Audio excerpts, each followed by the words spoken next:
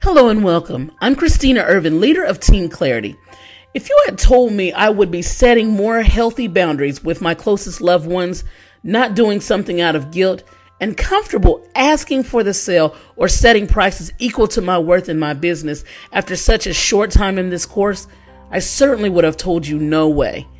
However, I'm doing all of those things and much, much more unapologetically these days. While you're grabbing a pen and piece of paper, consider this. Just how many people are actually paid to learn? Yes, you heard me correctly. I'm both a student and a teacher of Pay Me What I'm Worth, and by the time I'm done with this course, I will have earned more than what I invested in this life-changing journey. You can always listen to our prior shows at bit.ly/pay radio. And to get one reminder of our next show, click on the follow button at the top of the page. Now, it's time to dive in and let's get to work. Let's meet the rest of the team. Hi, this is Marcia Sortino, and I'm in Boston, Massachusetts. Hello, this is Chelsea Wells from the mountains of Tennessee. Have a blessed day. Hello and welcome from the gorgeous state of Wisconsin. This is Patty Anderson. And now, time for class. Have you noticed the second half of Pay Me What I'm Worth takes a sharp philosophical turn?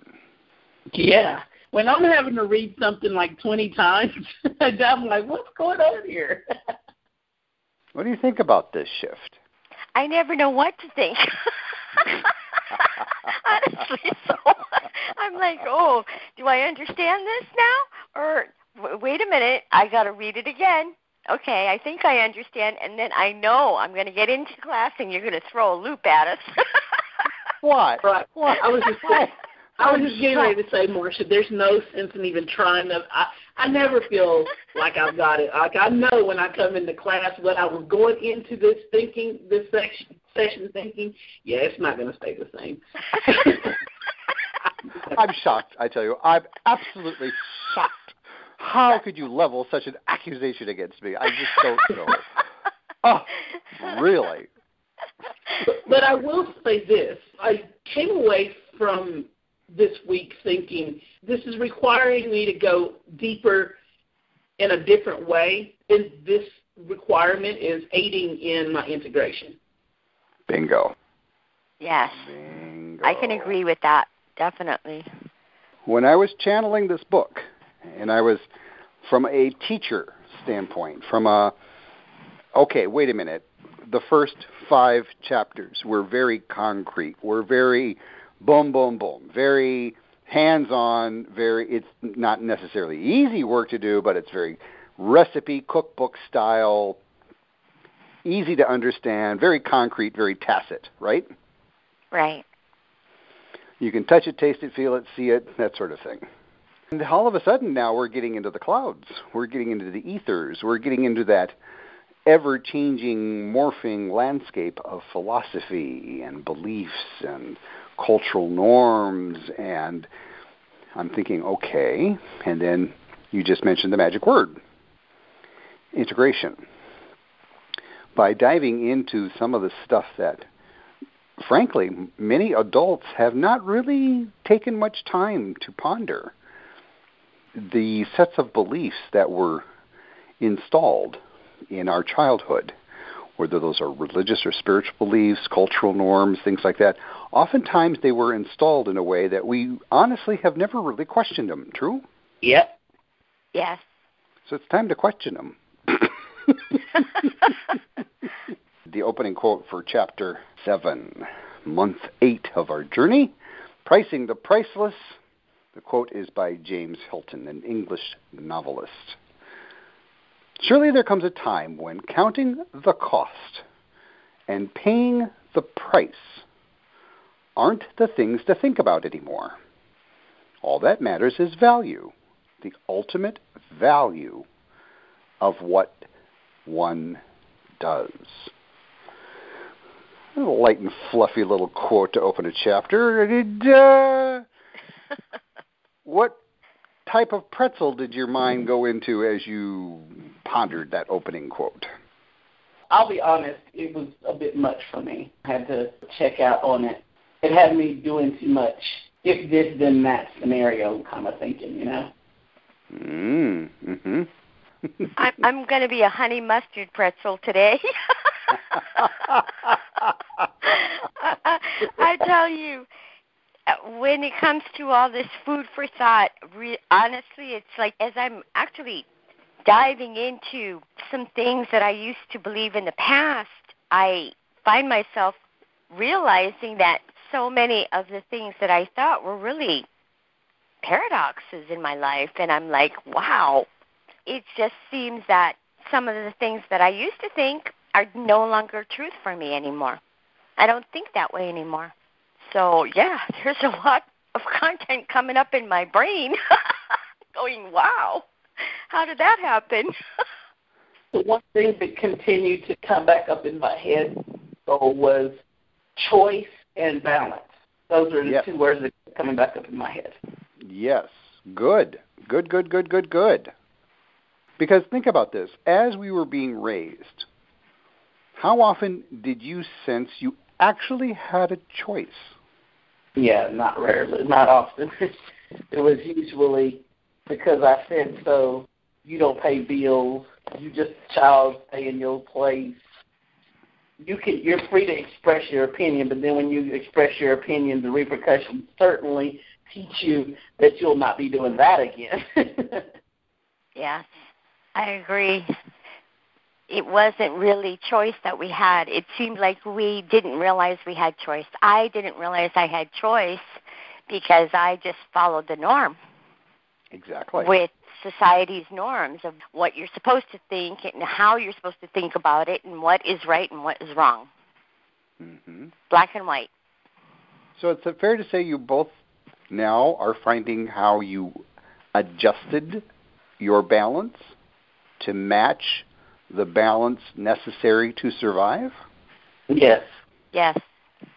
Think about that for a moment. We as a species have the ability to adapt, cope, change our spots, right? Mm-hmm. Right. To what cost? To what cost? And the moment we may think, okay, I have to make this choice. I don't really want to. But if I don't make this choice, then either I'm going to go hungry or I'm going to go homeless or I'm going to... Whatever the consequence is, we recognize that we would rather not face that consequence, so we make that choice. True? True. This chapter now is reconciliation time. It's like when you get the checkbook out, you got to balance the checkbook. The bank sends you the statement. The statement says you've got this much money in the bank. You need to balance that with your own personal checkbook, and 30 days later, unless you've said, the bank goes, nope, that's the balance. Thank you very much. We're moving on, right? Right. Well, many 30 days have passed. And it's a balancing time now of looking at, all right, pricing the priceless. We've made choices in our lives. We've paid the price in a variety of different ways. It's time to look at, is the continued paying of that price worth it? The opening quote, I guess the best way I can put an example into the opening quote, surely there are times when counting the cost and paying the price aren't things to think about anymore. All that matters is value and the ultimate value of what one does. Chelsea's journey, her path in life as a hospice social worker is an excellent example of this opening quote. I can remember when my mother passed and I got the news, nothing else mattered to me about anything than getting home in time for the funeral. I didn't care what the price of the airfare cost. I didn't care what it was going to do to my career. I didn't care about social engagements that were important that were going to have to be canceled. All of that just got erased. I just remember booking the flight, getting on that plane, getting home, and being with family so that we can bury our last parent. And in that moment, the usual things that would come to mind over, the cost of the airline ticket, the cost of the car rental, the cost of this, the cost of that, none of that mattered. Even when it came to the funeral and the final arrangements for the funeral, we just, as a family, we went, well, This is a funeral. I mean, we've got to do certain things. There's no need of gnashing and wailing of teeth about it, right? Right. There are moments in our lives where we set aside the bean counter. And whether that bean is time, whether that bean is money, whether that bean is health, reputation, respect, there's got to be some juicy stories that you two have where you consciously set aside your own self-esteem, thinking that by doing so you were being kind and compassionate. You allowed someone to demean you, you allowed someone to discount you, because A, they were your elder, B, they were your boss, C, they were someone brand new and you didn't feel like being rude. Any stories? Oh, yeah, that was my pattern. I always felt like I was muting myself in situations, whether it be at work or whether it be in engagement with a group of people or whatever, because I excelled at a lot of things. And so I felt like I had to mute myself so that other people that were part of the conversation or in the area didn't feel like they needed to compare themselves, measure up, feel less than, or anything like that. That used to always be among the top of my consciousness in my interaction with people. Christina, you've alluded to in prior classes, in some of our offline conversations as well, the role of black women and how you personally have become more mindful of the fact of multiple occasions where you purposefully withheld your light for a variety of most justifiable reasons, but now you're getting in touch with how much light you have withheld. Is that an accurate statement? Absolutely. What's the price to that? The immediate price of that to me has been an ultimate unhappiness, sadness within me, that depression that I spent years trying to present that it wasn't there, but it certainly was there, to a point where I didn't even want to engage or be involved with people. Like, I just didn't even want to be bothered with people. I even began to get so jaded towards humanity, I didn't even realize it, but there was an erosion of hope. Wow. And so for me personally, that's been a great price. But then as a cost of that, from an extended point of view, perspective, I wasn't able to have relationships with family members. Now, unfortunately, they're no longer with us, and I can't make those relationships right. Or not that they were wrong, but I can't glean the value from them and all the experience from them that I could have had I been present. And there are young ladies, of the younger generation in my family, in the community at large, that literally I could have touched. And I missed that opportunity to touch them and perhaps give them some opportunity to see another way than the path that they have been on. But it was because I wasn't present. And so as I assess this in my present, and I'm envisioning the woman that I'm working to become, it's on some level it's a little scary because it's so foreign to me. It's not something that I've ever seen because, like myself, I learned from my mom. I learned from my aunts. I learned from my grandmom, right? I learned from other black women who, for generations, have been doing the same thing, not realizing that we're passing this on to our children. So that kind of legacy is like, whoa, now I'm waking up to the legacy that I'm unknowingly been a part of. And now there's that feeling of I've got to right this ship.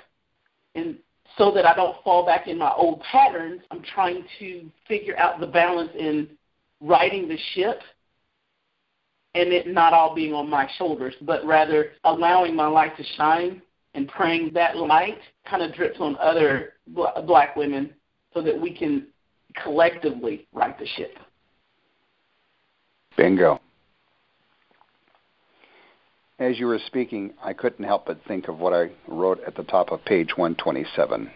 As dreams die, so does the dreamer. How soon do we all pay for just one lost dream? Immediately. Mm-hmm. This is why, Christina, I see you surrounded by thousands of black women who you are helping them co-create the energy necessary to right the ship by righting yourself. Not that you're wronging or you're flawed. It's more of an awakening that you no longer wish to be a typhoid Mary, such that you no longer wish to infect future generations of women, regardless of their skin color, that somehow they're flawed for who they are, right? Yes. Part of Chapter 7 is a deeper refinement of forgiveness. In our last journey in Chapter 6, You Get What You Pay For, we really started tackling this concept of forgiveness, right? Mm-hmm. Right. In Chapter 6, much like going around the house and picking up the laundry items you need to do the laundry, or much like going and just doing a light tidy around the house, yeah? Chapter 7 is the spring cleaning, ladies and gentlemen. Chapter 7 is when you get the brushes and the soap out, and this is where everything gets scrubbed, because worth decay. Christina, your story shares an excellent example of how deep worth decay can be. It can span centuries. That's frightening. Mm-hmm. Just like tooth decay. Once we get to a point to where that tooth hurts, when I have a tooth that's causing me suffering because I can't eat, I can't chew, it hurts so bad, I've got to deal with that tooth decay, right? Yes. If I don't, it can actually cause even more health problems. Dentists have told me that if you neglect your teeth for too long, you will have other health problems. It's not just your teeth or your gums that we're worried about. It can affect the rest of your body, yeah? And that is so true, Marsha. I don't know about you, but at this point in my life, I can't breathe. It feels like suffocating. Mm-hmm. I can't. There's no more room to push anything else down. It has to happen now. Like, I have to begin this process now. Part of the paradigm that we're working with here is going back to what we talked about in the forgiveness stage of that unconditional, ever-present forgiveness, right? Right. It could feel a bit daunting to have to go back and seek forgiveness from every single person who we think we need forgiveness from. I mean, that could be quite the journey, couldn't it? You're not kidding. I mean, how many... Thankfully, I'm not too old yet, so it could be a little shorter. Now, if we just simply acknowledge the fact that we are forgiven, if we acknowledge the fact that we, with a simple deep breath, a truly cleansing deep breath, we can wash our slate clean and begin from a renewed awareness that we are perfect, we are divine, we are meant here to shine our light. I have many a scholar, many a psychotherapist, many a psychologist say, well, soul, unless you really get down to the root of it all and really examine it all and blah, blah, blah, blah, blah, and do years, if not decades, worth of blah, blah, blah, blah, blah. Well, yeah, that's an option. I'm not discounting that option. If that works for you, great. I don't know about you, but there's more things in life I want to accomplish.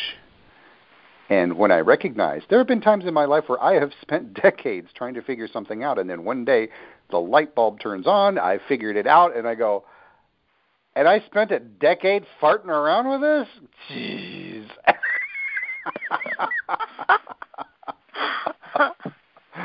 What's up with that? So the point of pricing the priceless is I want to introduce the concept of opportunity cost. What does it cost you to not do something? What's the price paid in the form of time, money, health, respect, reputation, love? Just to name a few of the topics. So if I put off telling someone I love them dearly, and I want them to be part of my life, but I've changed so much since we've last talked, I really am not sure if you want to be part of my life. What's the cost to doing that? You will never know what could have come of it. Mm-hmm. You'll never know if you could have had that relationship once again, or there's just so many variables in not knowing. It can still come back to haunt you because you did not find out. I didn't find out. I didn't take the time to seek out and let that person know that I have changed. If there's anything that I have done to hurt them, I want to know now if there is a chance that we might be able to talk again or have a relationship once again. So I'm reminded of a conversation that we had offline one time about the importance of basically having faith that I've already got inside me all the seeds necessary to navigate all the situations, right? And in being controlling, I'm literally trying to play God and write my own section of divine order, so to speak. So now, can you tell I'm all about this integration thing this week? And now in trying to integrate the lessons of not being controlling, I guess, I just had an aha, like, if I don't take action, then that's still a form of control. Mm-hmm. And you're fertilizing doubt, guilt, shame, and worry. Mm-hmm. And it is a vicious cycle because going back to those relationships that I no longer have the opportunity to foster, there have been those moments of regret and shame that I didn't take full advantage of those opportunities. So from a wisdom bank perspective, the next time you encounter a similar relationship, how are you going to honor your wisdom bank? The next time, Christina, you encounter a relationship where you know you've got some relationship housekeeping to do, for lack of better words, and because you're really busy at your work, you've got this coming up, you've got that deadline coming up, this is happening, that's happening, blah, blah, blah, blah, blah, all rational reasons, all justifiable. You opt to delay what you know you need to do. What's it going to cost you? A lot of years. It costs you a lesson that you're going to have to repeat. Yeah. You feel awful right now that you did not have the chance to do what you wanted to do with a relationship that's now immortal. You're going to repeat that same lesson. Is it worth that cost? No. Sometimes there's that fear of, and I say fear, I guess that is also equivalent to the worry and the doubt of how I will be received. So the next time you're asked to work overtime, the next time you're asked to put your personal life on hold because your professional life could be in jeopardy if you say no, where am I going with this? No, I'm like Marcia. You're just trying to throw me on a loop right now, so I'm tired. What you have learned, Marcia, Christina, and everybody listening in, what you have learned is waiting for you to use it. Now, will you? I think for me, I have to say the question is, will I use it in the tough times, the tough situations? Mm-hmm. Because I've already gotten pretty good at using it in certain situations, but there are situations that I still kind of am reforming from my old patterns. So just like someone who's training for a race, someone who is doing weight training, or any other type of thing where you're building up your skills, you're flexing your muscles, right? Right. Mm-hmm. And I got some real good cuts and definition on some muscles now, but others, they're still a little flabby. So pricing the priceless, as we get into this, think about how, yes, you do have inside you everything you need to do. Now, will you listen to yourself? See, Chapter 7 is about listening to yourself.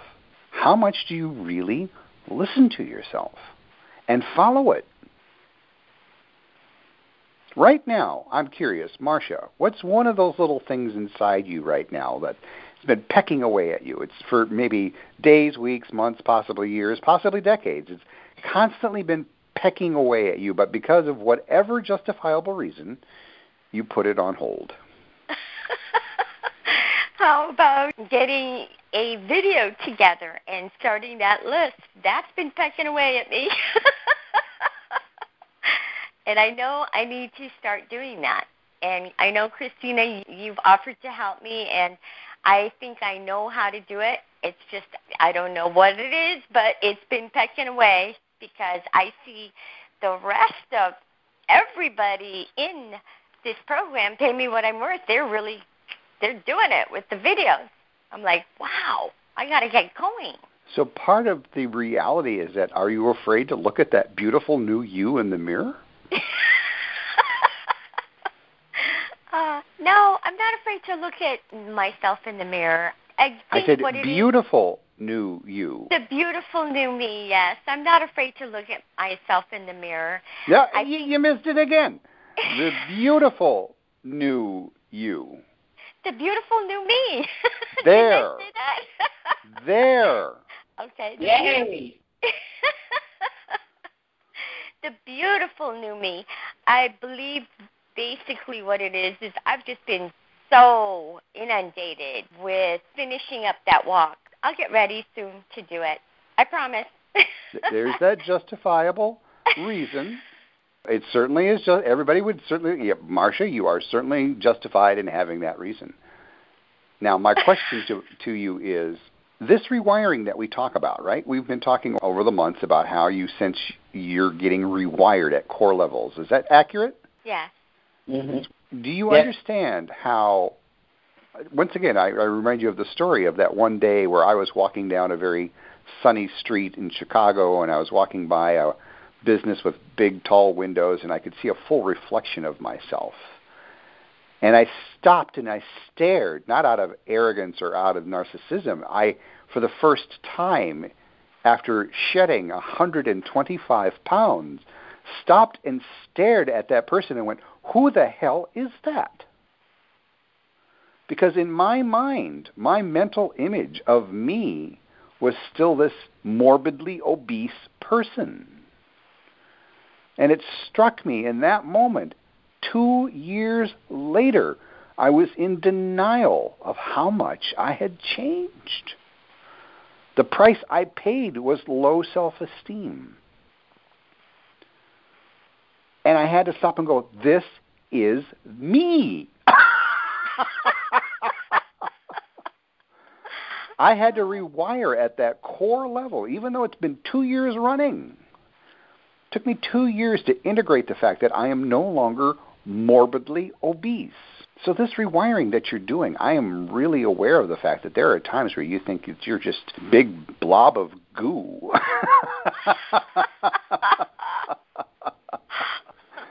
My hope with Chapter 7, as you begin to look at Pricing the Priceless, is you begin to realize you have learned hard lessons, yeah? Oh, yeah. Yeah.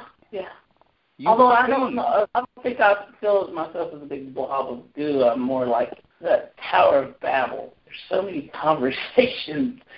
You know that commercial with the little devil on one shoulder and the angel on the other shoulder having a sparring match? That's what it feels like. Yeah. And you need them both. I will advocate always that you need the awareness that you have the angel on one side and the devil on the other.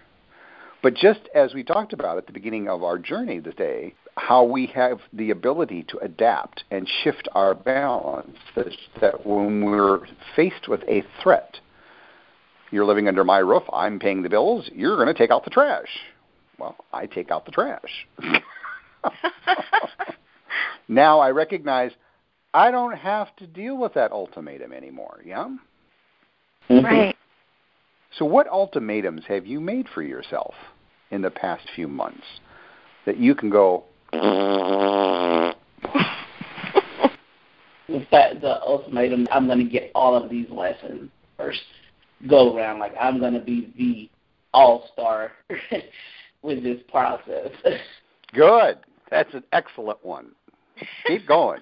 And I have I've given myself a reality check on forgiving myself and beating myself up about things.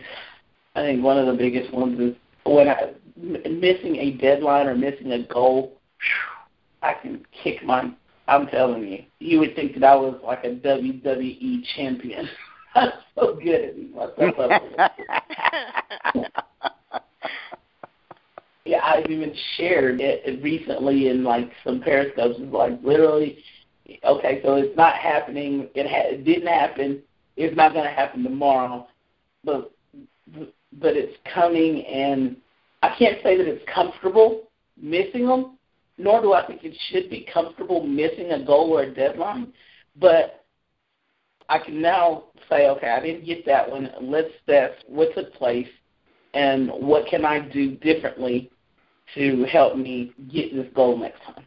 And that integration is going well for me. And it's palatable for me. That's huge. Yeah, tell me about it. I wish I'd learned this years ago. Do you feel the world's weight on your shoulders lessening and lessening when you get into the reality that there's a divine timing that's a mystery often? Oh, yes. I have experienced divine timing so many times in my life that I already know it's divine timing and not my timing. Sometimes I have to just wait on that perfect timing because that's what's required for my request to happen. Or in the famous Hawaiian cultural style, you allow. There's no waiting. There's no waiting. We allow.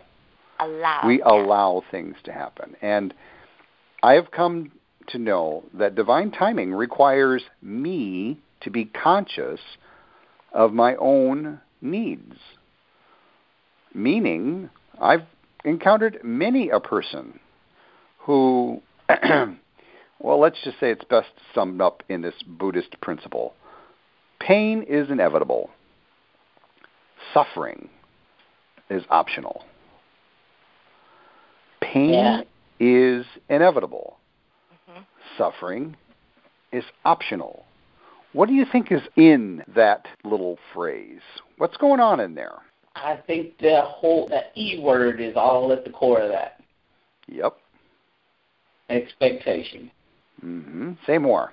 I'm coming to my awareness to expectation, and I even blogged about this one last night. These days are running together. And learning more about my personality type and everything, I'm all about it. I'm all in. I'm going 150 rotations that everybody will.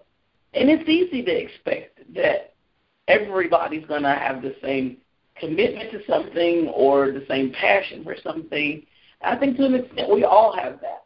And so when it doesn't happen in the way that I perceive it would have happened or what it would look like or feel like, there's that big disappointing lull. I really am learning how to navigate this, but I will say that I have a very ongoing back and forth relationship with expectation. But here's what I've also realized on a deeper level, that it's more intense with myself, my expectation of myself. Bingo. The root of expectations. Yes, expectation with myself. That is the food of doubt, guilt, shame, and worry, which feeds our chaos committee. Woohoo! Yes, there is pain. I will experience pain when someone dies. I will experience pain when I stub my toe. I will experience pain when someone out of the blue who I've trusted, quote unquote, betrays me in a way that I had never seen coming. I can acknowledge the pain and then go, what have I learned? What is the Bactine that I need to spray on this wound so it can start healing? And the Bactine is, what have I learned? What did I ignore in the relationship that betrayed me? What did I assume in the relationship that betrayed me? That's right. What was I not paying attention to when I stubbed my toe, right? Yeah, that's right. Yeah. more importantly, how do I prevent someone else from suffering? The best story around that is I was so clueless while I was becoming morbidly obese how much suffering I had inflicted on those who loved me. They didn't want to see me ill. They didn't want to see me facing diabetes and stroke and heart attack, but they didn't say anything, but yet I was causing them to suffer, as in creating a painful relationship, right? Mm-hmm. So part of Chapter 7 is, as you become more mindful of just simply being aware, we get in touch with our inner voice, right? Our inner higher self. True? True. The inner voice can get loud. Very loud. Give me an example. What's a loud inner voice in you right now, Christina? It's just really all of the lessons that I've been learning over these past 6 months.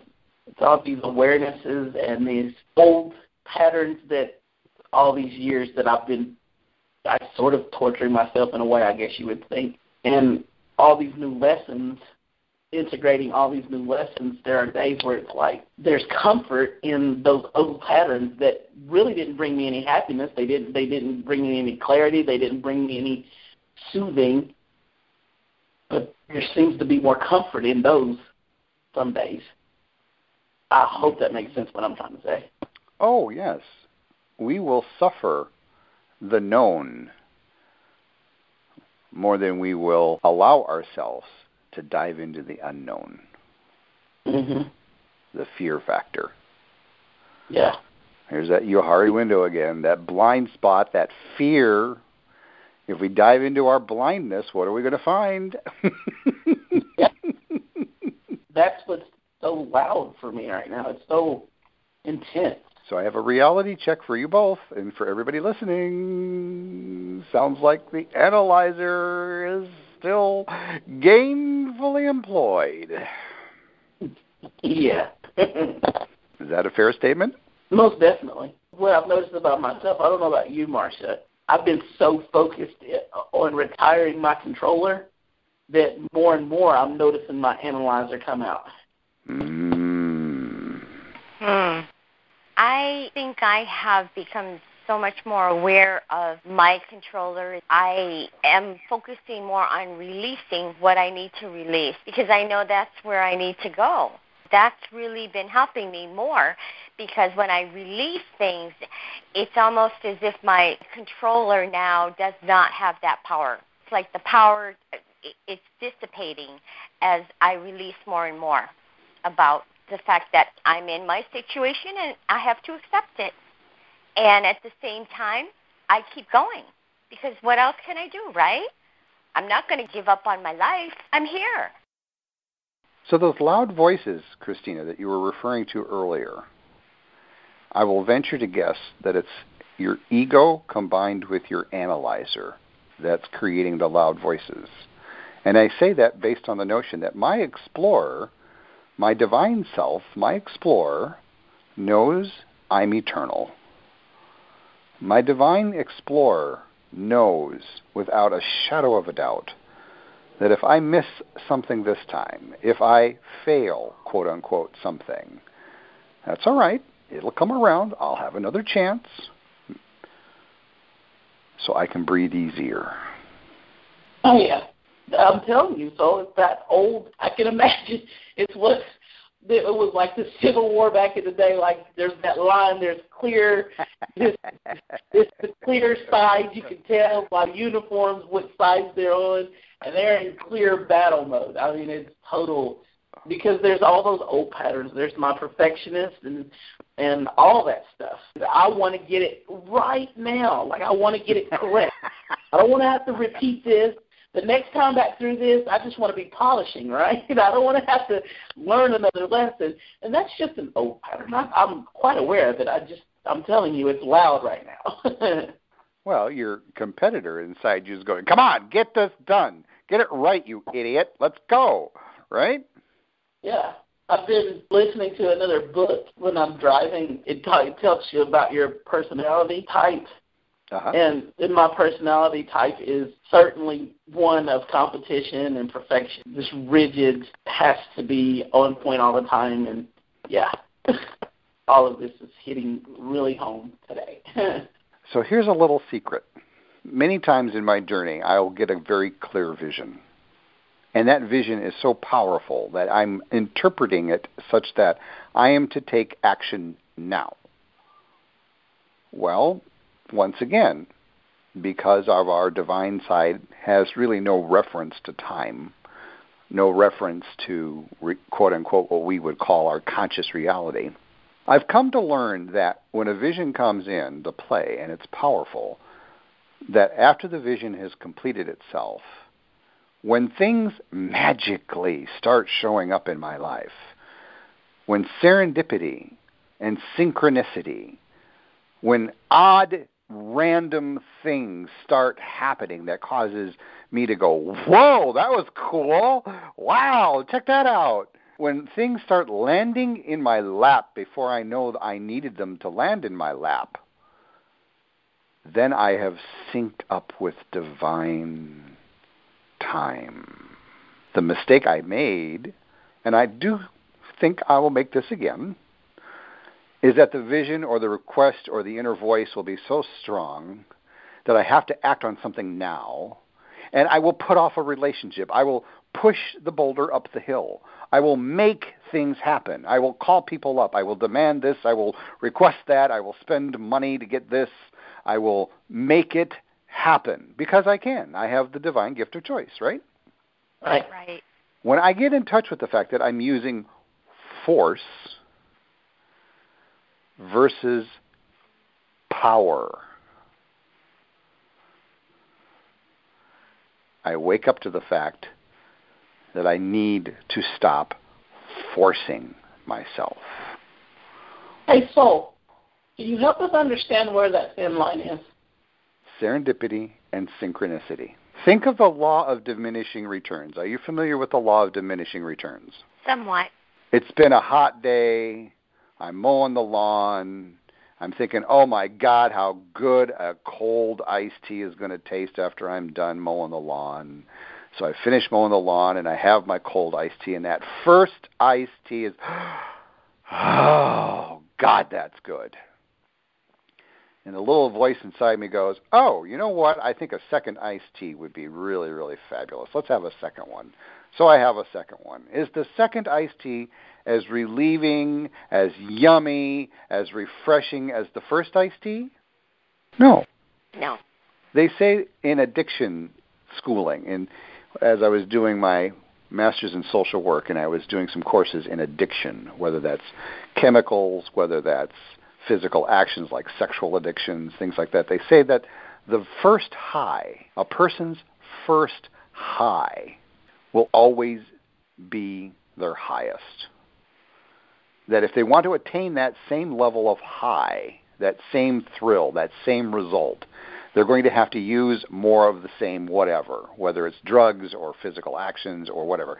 So the law of diminishing returns is I have to apply more force exponentially to get the same result, right? Okay. Mm-hmm. So to answer your question, Christina, when things happen like magic, you've crossed the line from force to power.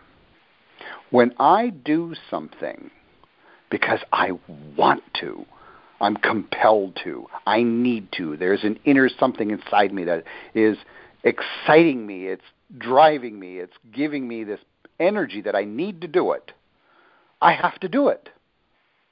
Versus someone externally going, Soul, come on, this deadline's passed, let's go, let's get this done. Some external reason is forcing me to comply. Soul, if you don't lose weight, you're going to be a diabetic. Soul, if you don't take care of this, you're not going to get that. Now I'm going to apply force to ignore it. I don't want to do it. The desire to do it's not there. Follow? Yeah. Mm-hmm. So the thin line, Miss Christina, is stop forcing yourself to do anything. Once I stop forcing myself, and just wait for that divine inspiration to hit, because it's hit me, and that's when all that energy comes in, and I have that energy to do it. What it is that divine inspiration has landed on me. Yes, you've synchronized your own divine with the grander source. It's synced up. The cost, the price of ignoring this syncing up is frustration, anger, doubt, guilt, shame, worry, a very busy chaos committee, etc., etc. This is that.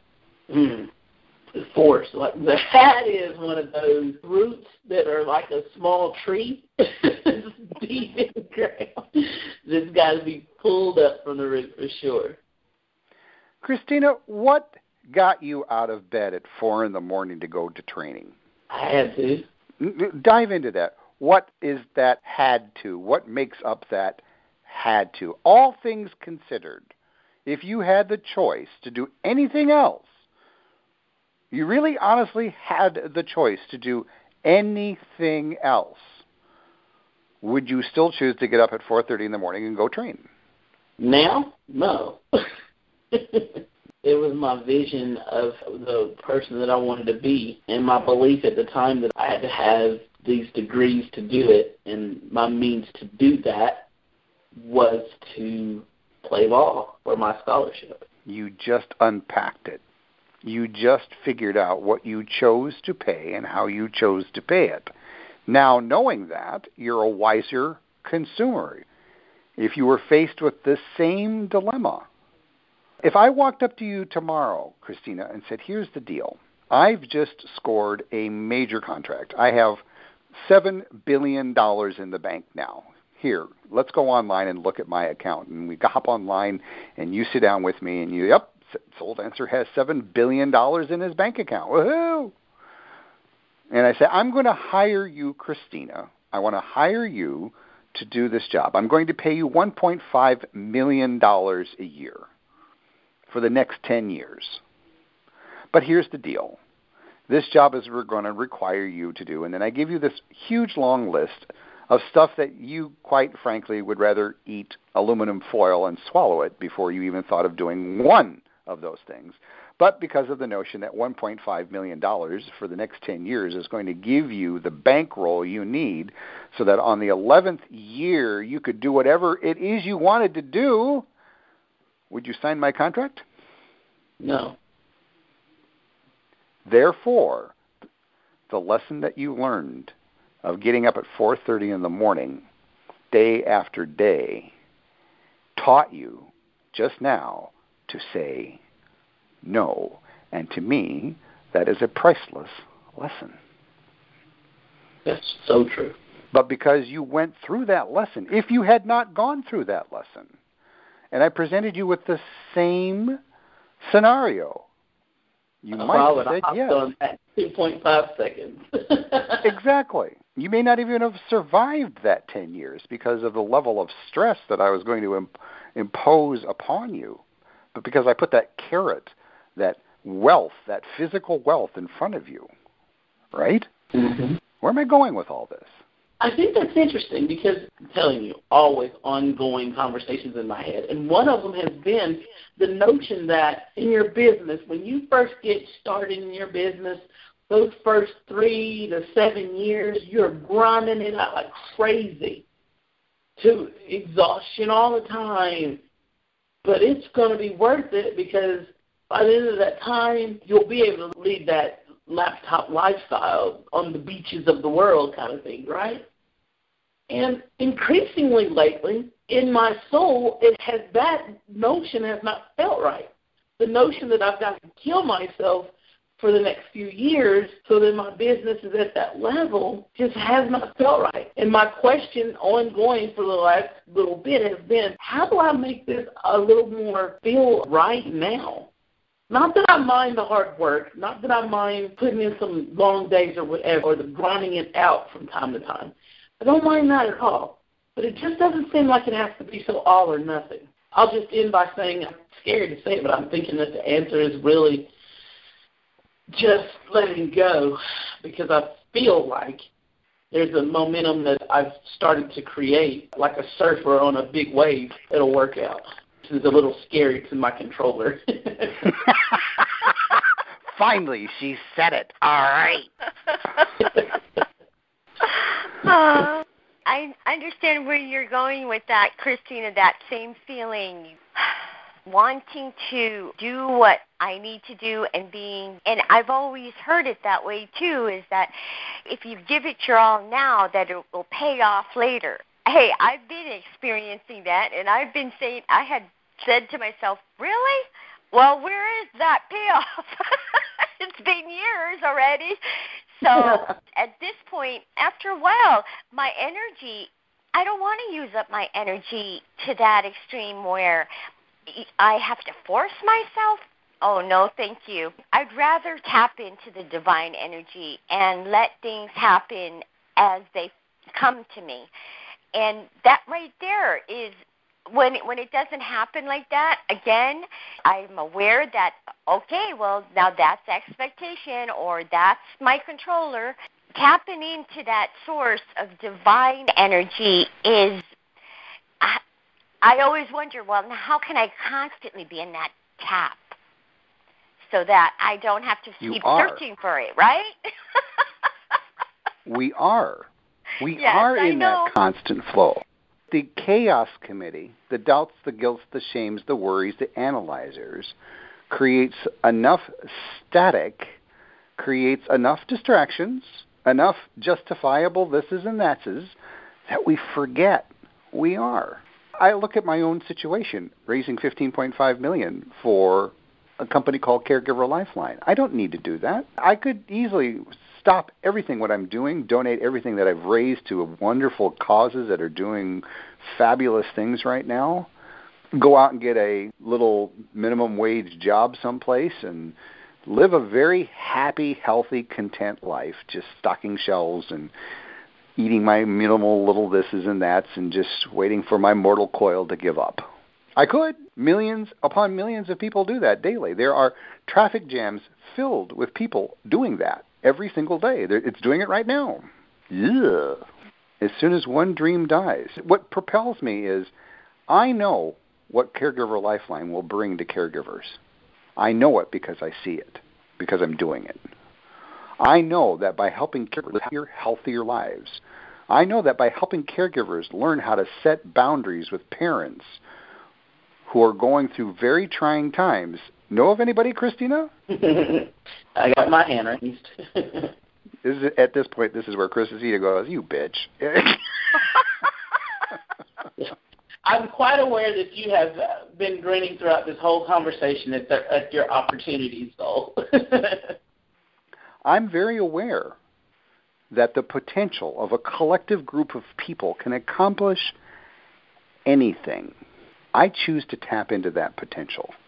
What is the cost? My patience. My biggest teachers, ladies, my biggest teacher, the one that I have the most stormiest love-hate relationship with, is patience. I can concur with that. I'm giving you virtual fist bumps, Marsha. God, give me patience and give it to me right now, damn it. Because I know we as a species can accomplish absolutely astounding things very quickly when we're motivated to do so, right? Right. Mm-hmm. That's the potential that makes my explorer go, ooh, what's up? So I guess I'll conclude our journey today with this notion of please, go hug your explorer today.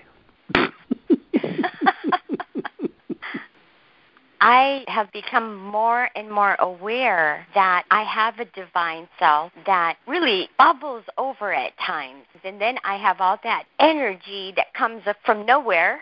It feels good. And then I have those days where I'm like, oh, when is it going to happen?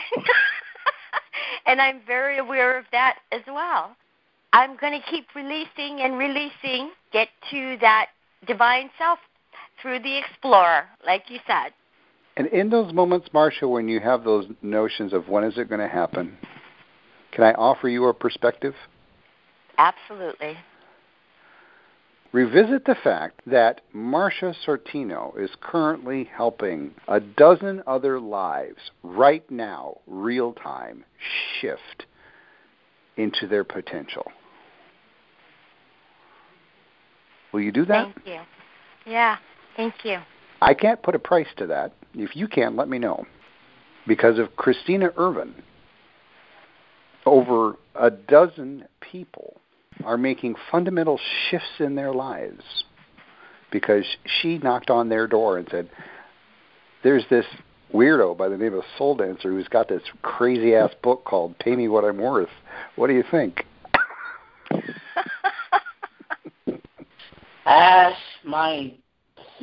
My desire to continue to really go on overdrive seeking out clarity is really pointless because I'm actually much more aware and clear than I want to give myself credit for. And probably the reason that I am not is because that chaos committee wants me to remain blind to it, because in that fear, I stay in the hamster wheel that the chaos committee wants me to stay in. Bingo. Because it's justified. The chaos committee will say, look, we've gotten you to where you are. What an ingrate. God. Yes. Just stick with it. We'll get you there. We'll get you there. Stay on the hamster wheel. We'll get you there, you ingrate. And your divine self is going, I think I've watched this movie enough now. Because it's crazy. When I unpack it verbally, I'm like, what the hell have you been doing all this stress about this week? So is it safe to say, am I hearing as we conclude, that I need to change the cover of the book, Pay Me What I'm Worth, from Pay Me What I'm Worth, a workbook to say it, mean it, get it, to Pay Me What I'm Worth, Discover Your Divine Self? High five on that. Who'd have thunk it?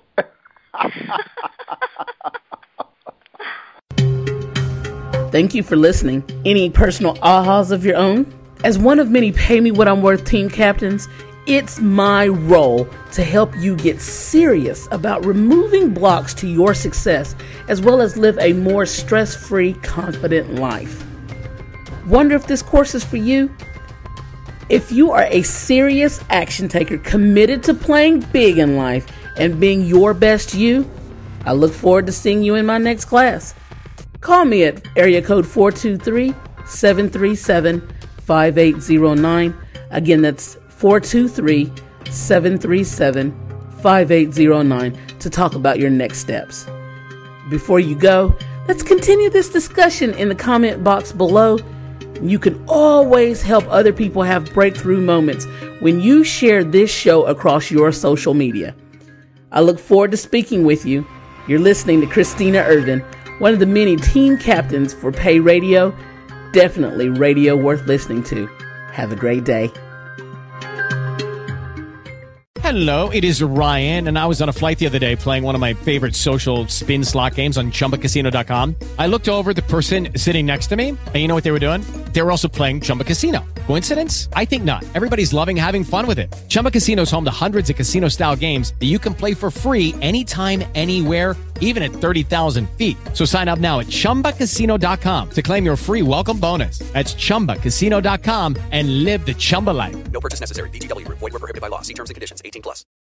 Join us today during the Jeep Celebration event. Right now, get 20% below MSRP for an average of $15,178 under MSRP on the purchase of a 2023 Jeep Grand Cherokee Overland 4xE or Summit 4xE. Not compatible with lease offers or with any other consumer incentive offers. $15,178 average based on 20% below average MSRP from all 2023 Grand Cherokee Overland 4xE and Summit 4xE models in dealer stock. Residency restrictions apply. Take retail delivery from dealer stock by 4/1. Jeep is a registered trademark.